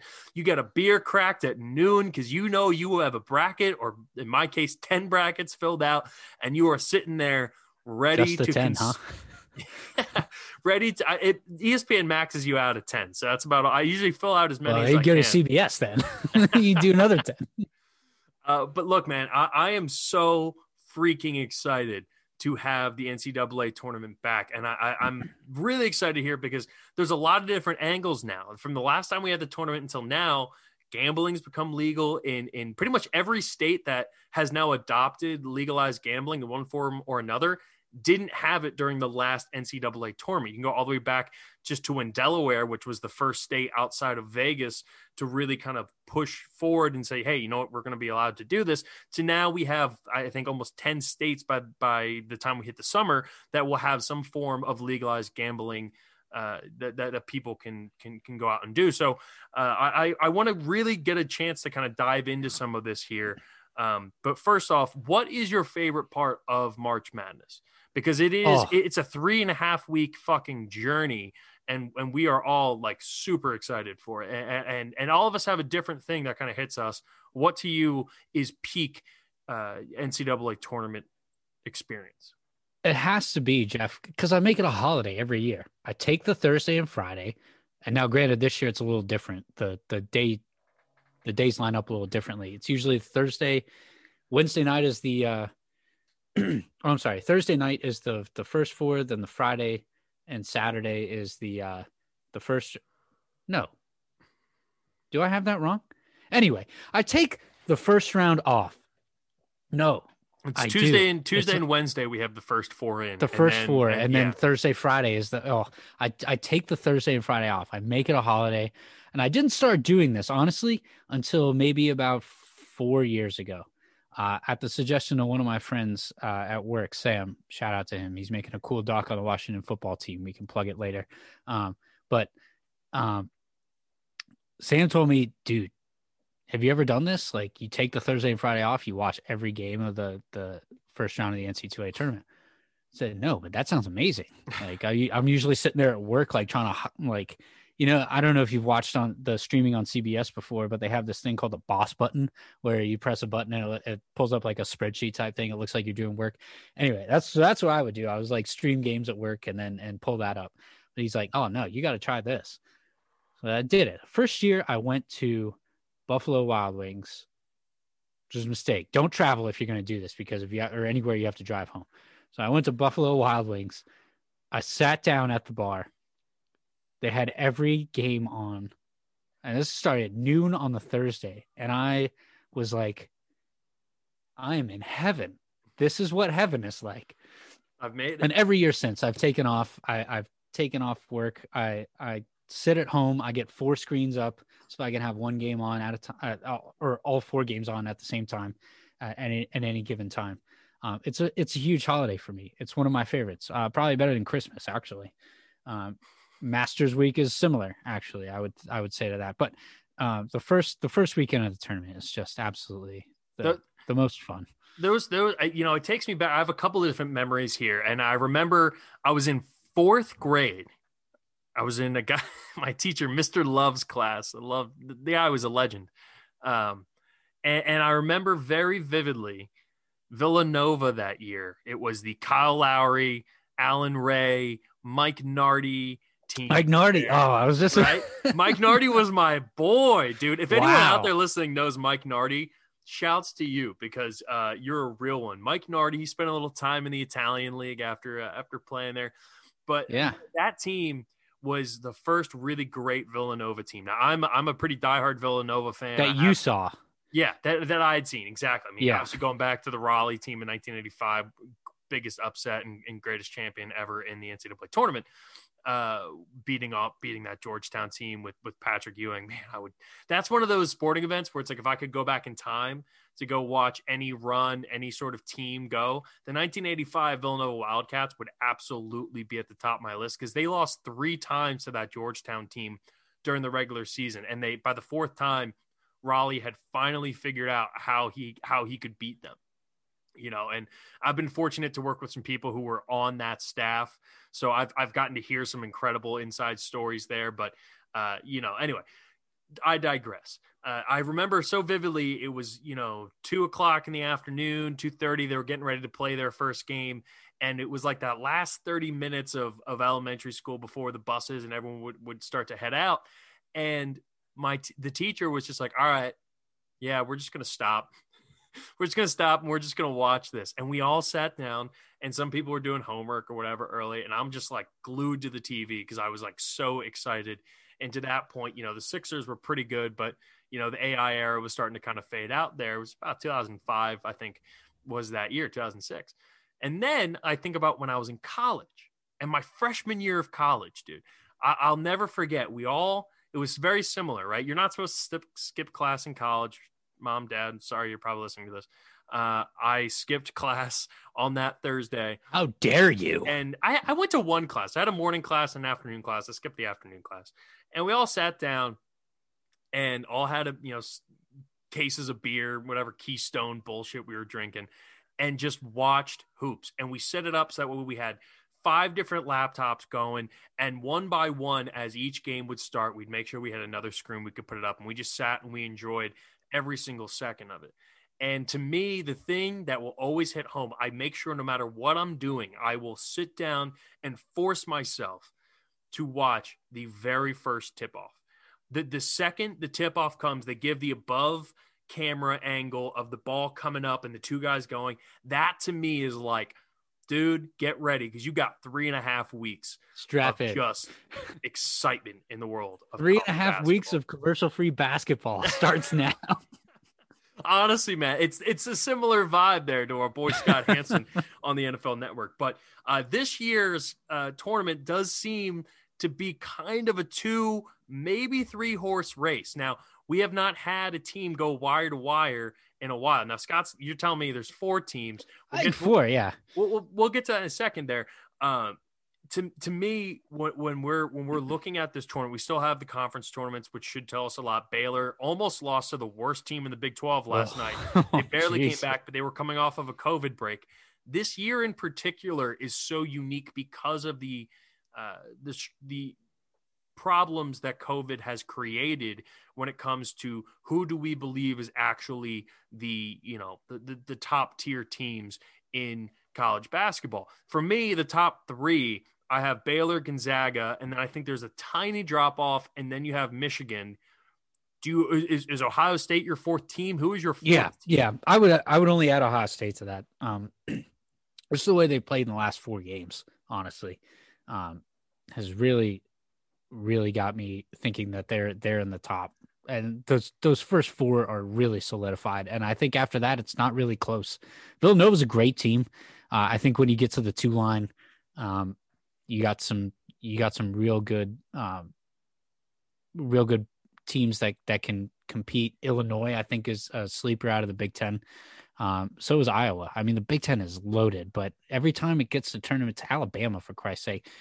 I mean, you just won a national championship in football. You get out of here. Who's coaching? Is Anthony Johnson still coaching them? Or no, what the hell is his name? It was Anthony Johnson, and then it was Avery. No, it was Avery Johnson. Avery Johnson. That's right. They have a new guy in there whose name is escaping me at the moment. It's going to hit me like a ton of bricks. But I think even that 2 line is. I think that the distinction between those teams on the 2 line and the top 4.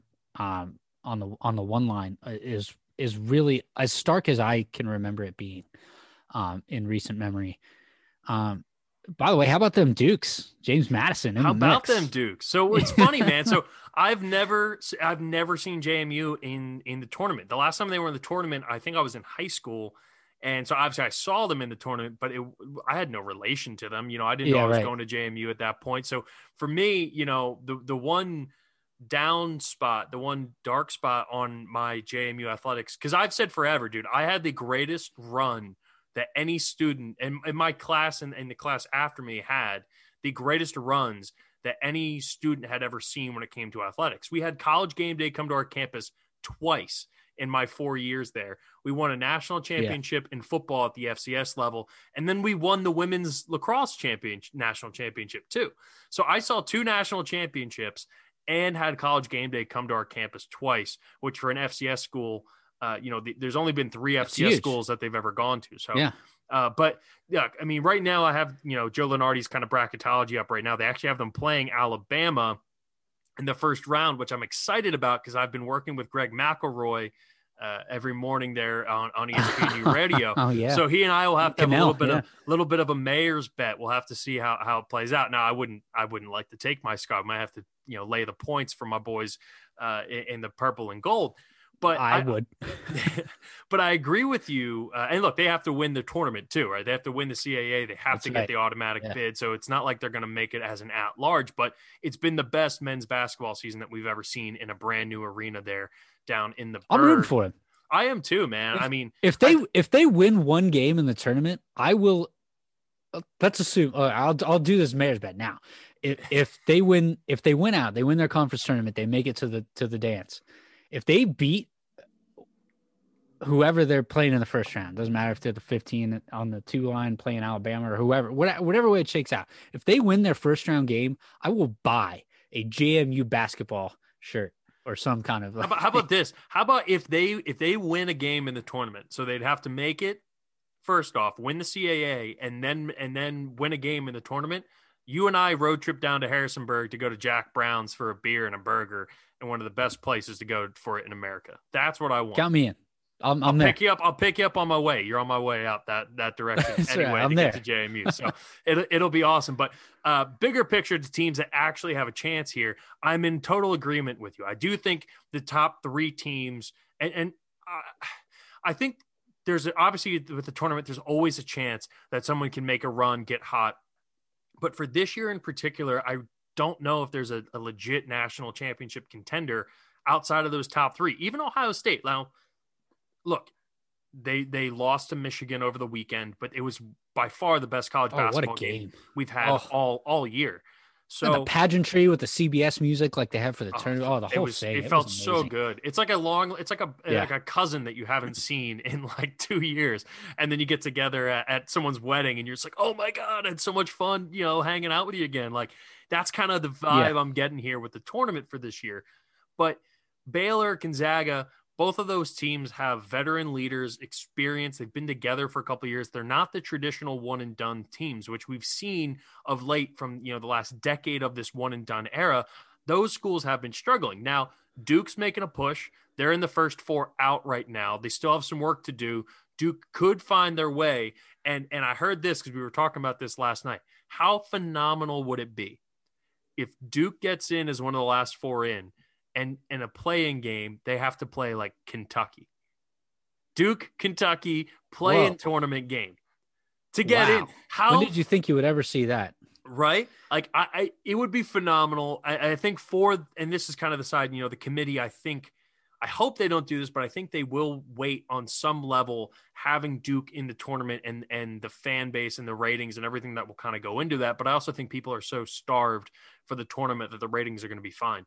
But outside of that, because I do think that the top tier levels of the NCAA tournament are kind of set as far as legit national championship contenders, the Final Four is where, at least from a betting perspective, there's a ton of value. So I wrote down some of my favorite picks as of right now that you can get on FanDuel, DraftKings, and you can get exceptional value from. And the first one on my list right now, number one value for a potential Final Four run, is USC.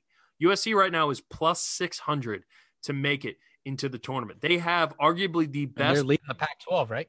They're leading the Pac-12, and they have arguably the best pro prospect on their team right now. So they are long, athletic. They play good defense. They shoot the ball pretty well from three.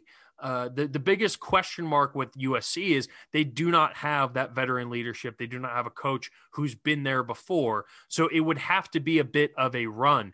Right now, USC is I believe, a 3 seed. I'm trying to find him there on the Joe Lunardi's. They have him as a 4 seed right now in Lunardi's bracketology. They're playing really, really well. They're kind of getting hot at the right time. If they make a run through the conference tournament there in the Pac-12, they could be a dangerous team come playoff or come tournament time. I agree. And if you're looking at Lunardi's the bracketology, they're in the Baylor bracket, so they could make a deep run to the Elite Eight. But just looking at what Lunardi's got lined Baylor's up bracket is dangerous. The one that Lunardi has right now. He's got Baylor, but the 2 seed is Illinois, who I think matches up extremely well with Baylor. Now, Houston is the 3 seed. I think Houston's a bit overrated, but they do play really good defense, so you have to kind of keep that into account because, look, guard play and defense a lot of times are the things that are going to separate teams come tournament play, particularly guard play. Great guard play. I love good guard play. Some of the other teams here running down, because again, USC is kind of like my sneaky favorite. I'm probably going to lay a little bit of money down on that USC bet because again, plus 600 odds for them to make the Final Four. I could totally see that happening. Now, again, they would have to upset Baylor based off of the bracketology right now. But if they end up in the same bracket as Michigan or Ohio State, I think they're so much better athletically. I think they could really poise a troublesome threat at the very least. But some of these other teams here, Florida State, the most disrespected team in college basketball. Leonard Hamilton has done such a phenomenal job with that team. They're really, really dangerous. They're a really, really fun team. And I think they could do it. You get them at plus 350. Oklahoma. Now, one of the things that a lot of teams, it will scare off a lot of people in the tournament is teams that are dependent on shooting the three, right? That's one of the reasons why I don't think Alabama is a real tournament or a national championship competitor.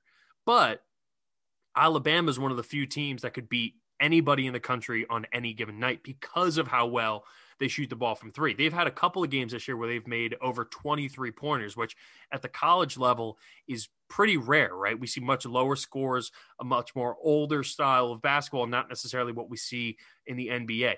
Florida State is a great team. They have great length, athleticism, and experience. That's a huge part of this. They won the ACC last year. They were supposed to be, at least the regular season, they were supposed to be a 1 seed going into the tournament last year, and they brought back the majority of their guys. I think all but one of their guys ended up coming back this year. And then Oklahoma, which I was saying before, another team that shoots the ball really, really well from 3, but similarly to Alabama, that can be concerning from a national championship perspective, but it absolutely could get them enough. It could be enough to get them to the Final Four. The last couple ones here, these are a little more long shots. I think Creighton has a good chance. That this Creighton team seems like they've always been, not always, but at least in the last 5 or 6 years, they've been the number 2 team in the Big East behind Villanova. They do a great job. Again, another team that shoots the ball really, really well. And that's kind of been the MO that they've had there out in where is Creighton, by the way? So in Indiana? In Omaha, Nebraska. Omaha, Nebraska. There we go. The Big East in Omaha, Nebraska. I did not know that. And then you have my other 2 long shots. UCLA, just a really gritty team, good guard play. Mick Cronin's done an awesome job out there building up that program. And then here's a sneaky one for you. Drake. Now, Drake going into last night, I'm not sure what they did, but last night we're 18-4 against the spread on the season. 18-4 is absurd against the spread. They're a really, really good team. They have at least one guy who we think will more than likely make it to the NBA. But if you're talking about potential Cinderellas, a 5 seed right now, they have them as a 10 seed. So I was actually off even in my prediction right now. Lenardi has them as a 10 seed. You're talking about a Cinderella run. You can get them at plus 1,300 to try to make the Final Four. Depending on where they fall in the bracket, I think they could be a potential Cinderella here. Any other teams before we switch over to the NBA that have grabbed your attention during the college basketball season? I like the UCLA pick that you mentioned earlier. I think that's another underrated team right now. And the Pac-12, granted, is weak this year. But Lenardi's got, it looks like 4 Pac-12 teams in the tournament, which I think is high. That did strike me as high. Yeah. UVA always, depending on where they fall, they can make a run. I like some of these 5 line. Well, not the 2 of the 5 line. I like Creighton. That's a great pick. I like Creighton. I might lay some futures on, or some money on that. I want to lay a future on Duke. To get to the Final Four. I mean, this has got to be the year for Duke, right? Could you imagine? After all the Jalen Johnson stuff? No, well, I don't think it is, but that would be fun. Real quick here before we move on, the Duke Jalen Johnson whole situation, right, was a major storyline. There was a lot of people out there labeling him as a quitter, as selfish, a lot of unfair things to call an 18-year-old kid. Especially when we all look back and think about what we were like when we were 18 years old. But the committee has never had to deal with a player opting out in the middle of the season, right? Because right now you have 2 completely different versions of Duke.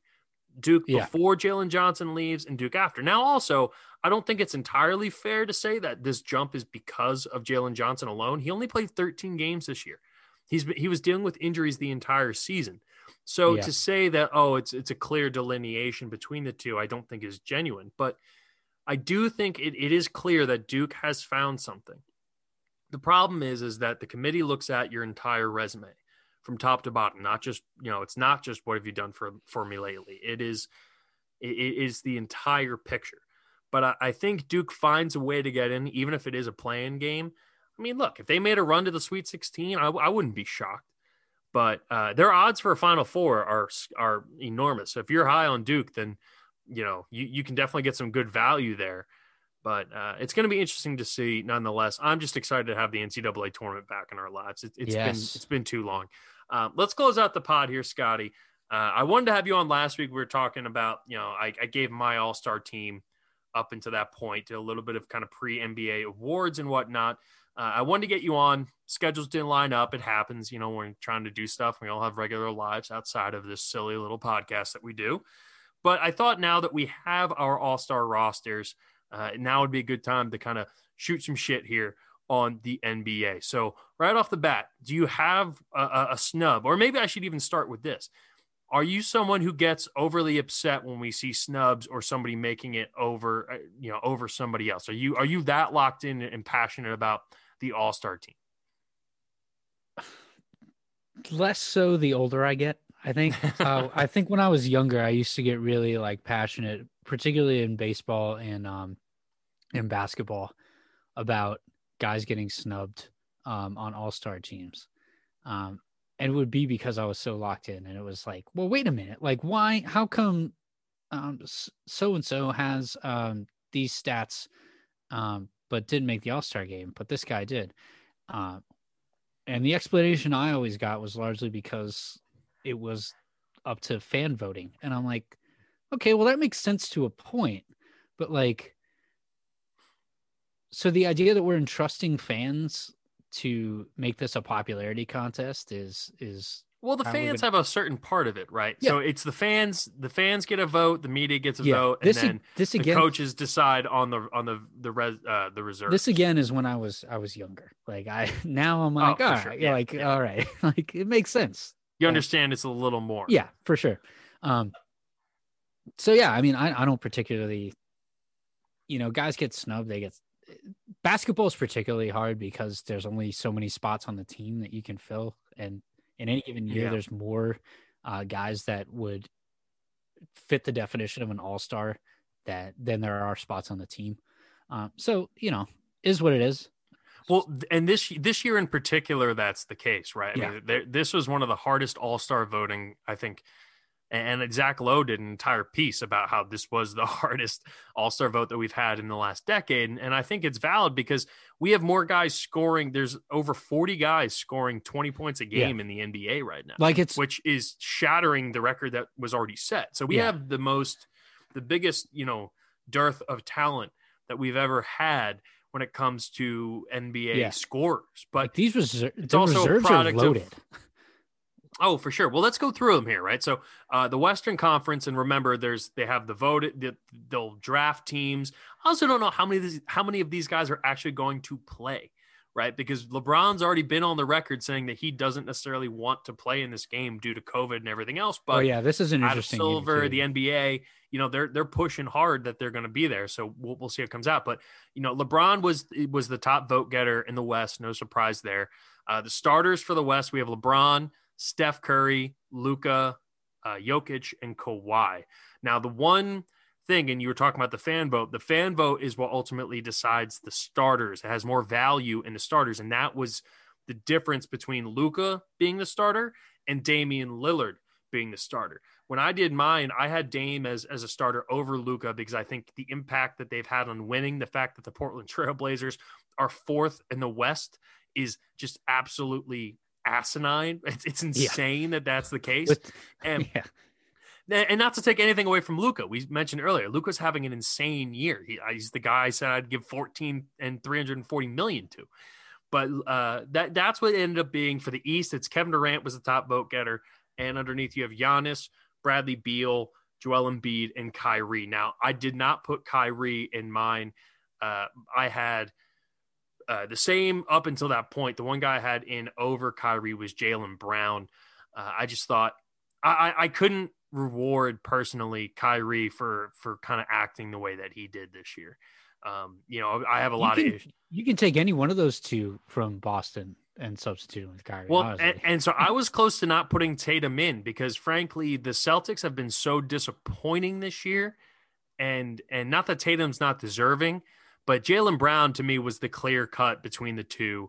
And Tatum, not that he's having a bad year. Tatum ended up making the team and is having an exceptional year, but I just felt Jaylen Brown made it. So, but the reserves here are pretty interesting. You have in the Eastern Conference, Jaylen Brown, Harden, Zach LaVine. I think he's the one that most people are kind of up in arms about.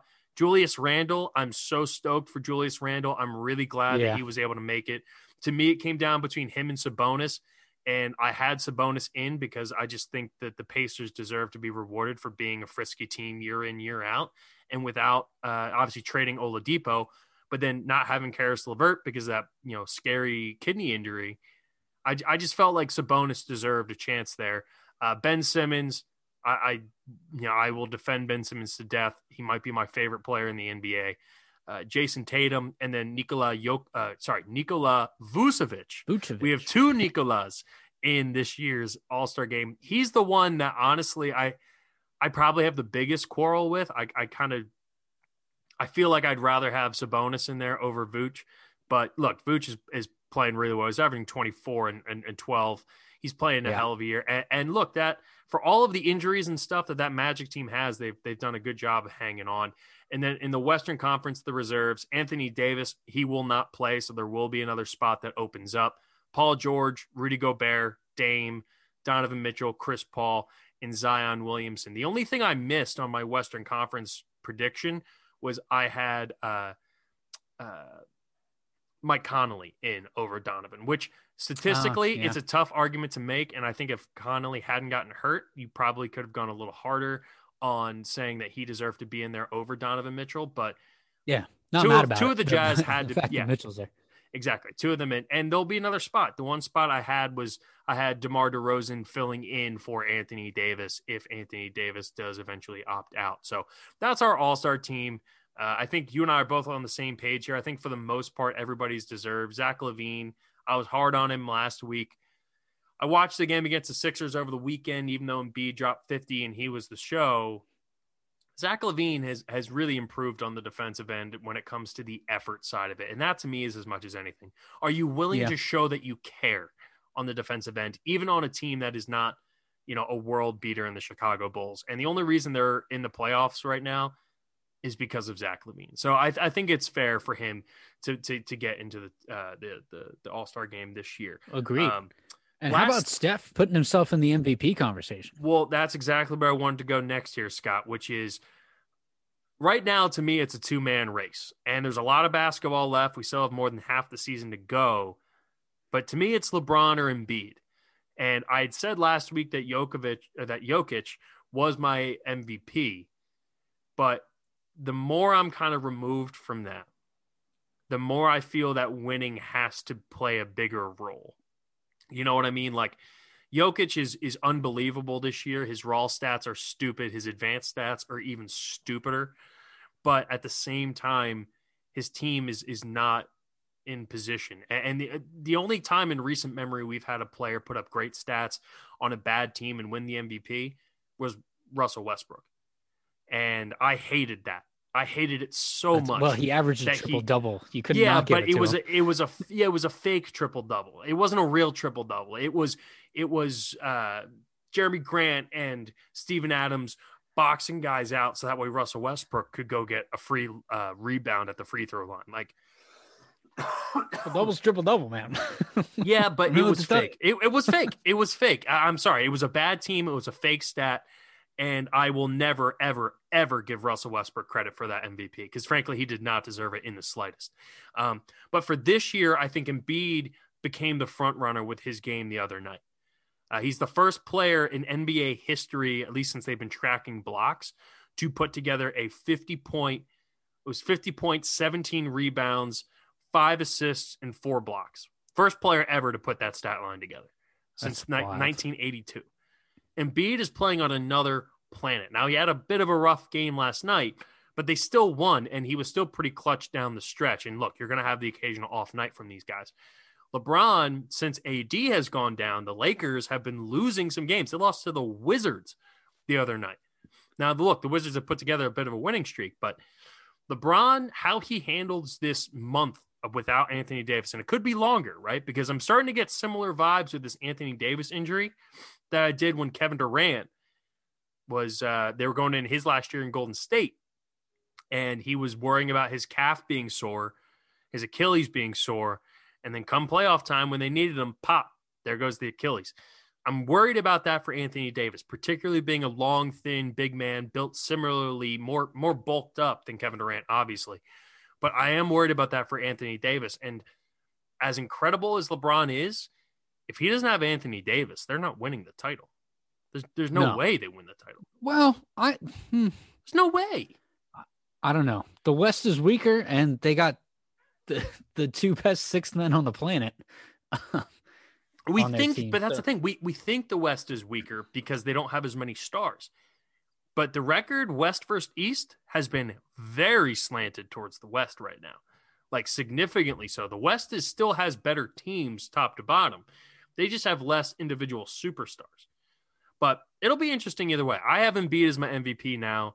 And look, it could change week to week, right? I mean, that's kind of part of what the media does is every week it's going to change. And some people hate that. And people in the media say, well, that's how the business goes. So who's your MVP to this point in the season, Scott? I think I agree with you. I think it's got to be Embiid, just the way, I mean, he's been electric all season, but particularly the last like week and a half, he's just been lights out, which is the opposite of electric, but you get my metaphors, right? Yeah, for sure. I think you got to go. I think last I looked, Steph Curry was like plus 1,100 to win the MVP. I don't think the Warriors are good enough to get him fully into that conversation. But I could be wrong. Maybe he just goes like 2016, 2015 balls to the wall and like balls out all day long. And that's why I had, if he can stay healthy, he's got to be in there.